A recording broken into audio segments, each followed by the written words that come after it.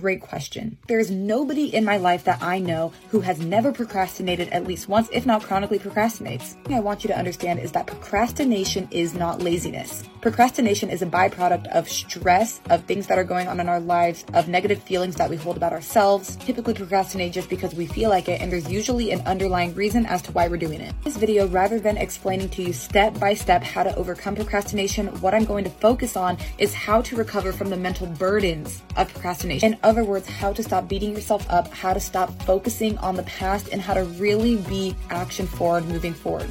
Number one is that if you have one foot in yesterday and one foot in tomorrow, you can't focus on the present and what's right in front of you and in your control to change. Truth is that there's only so much that is in your control. You can't control what is already done, over with, in the past. It's over with. It's not helping you to dwell on what already is. Easier said than done, right? But what you can control is what you do at this point moving forward. And even you watching this video today is a great step in changing your mindset and understanding that you can be happy about the opportunities that you have waiting for you if you make better decisions now. Past is the past, it's over with. Get that in your head. 2, I know it sounds cliche, but I also guarantee that the majority of you probably haven't actually taken this advice into serious consideration and applied it. That is to unfollow as many people as possible who aren't serving you. And by not serving you, I mean people who make you feel badly about yourself, your body, your productivity, your life, your relationships, so on and so forth. Yes, it might not be their intention. In fact, it's probably not. But if you are in a place of low mental health or self-doubt,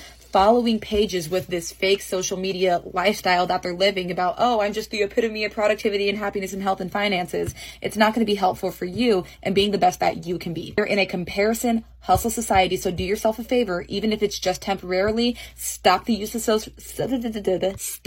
social media, or at least intentionally unfollow as many accounts as you can. Let's start with 20 on every single platform. If you're going to consume any content or fill your feeds with anyone's content, make it content that actually helps you, gives you tangible advice, and makes you feel empowered that you can change your life and your current situation. Absorb the content of people who make you feel better. I have one last tip for you today, and I really want you to hear me out on this one. In order to avoid procrastination moving forward, we want a game plan to help us feel like we know what's going on in our schedule.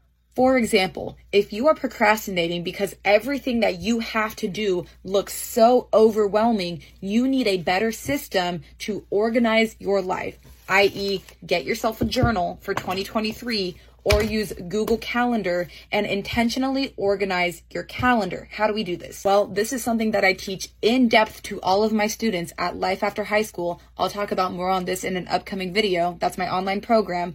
But what we're going to do is write down everything that we have to do mandatorily on a weekly basis, add it into your calendar for the foreseeable future.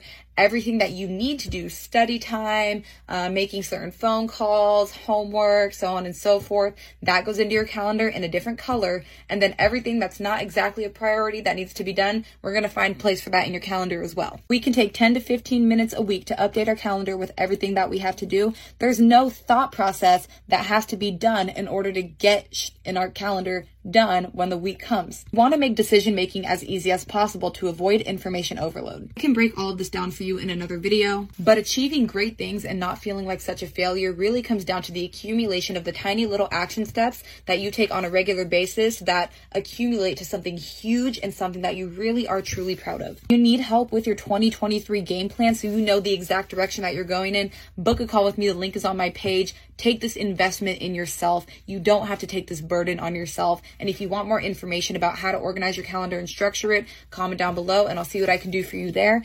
And that being said, stay tuned for more information about my online program, Life After High School. Enrollment's going to open in March. But for now, I hope this was helpful. Comment all your questions down below and I'll see you guys in the next one. Short Cast Club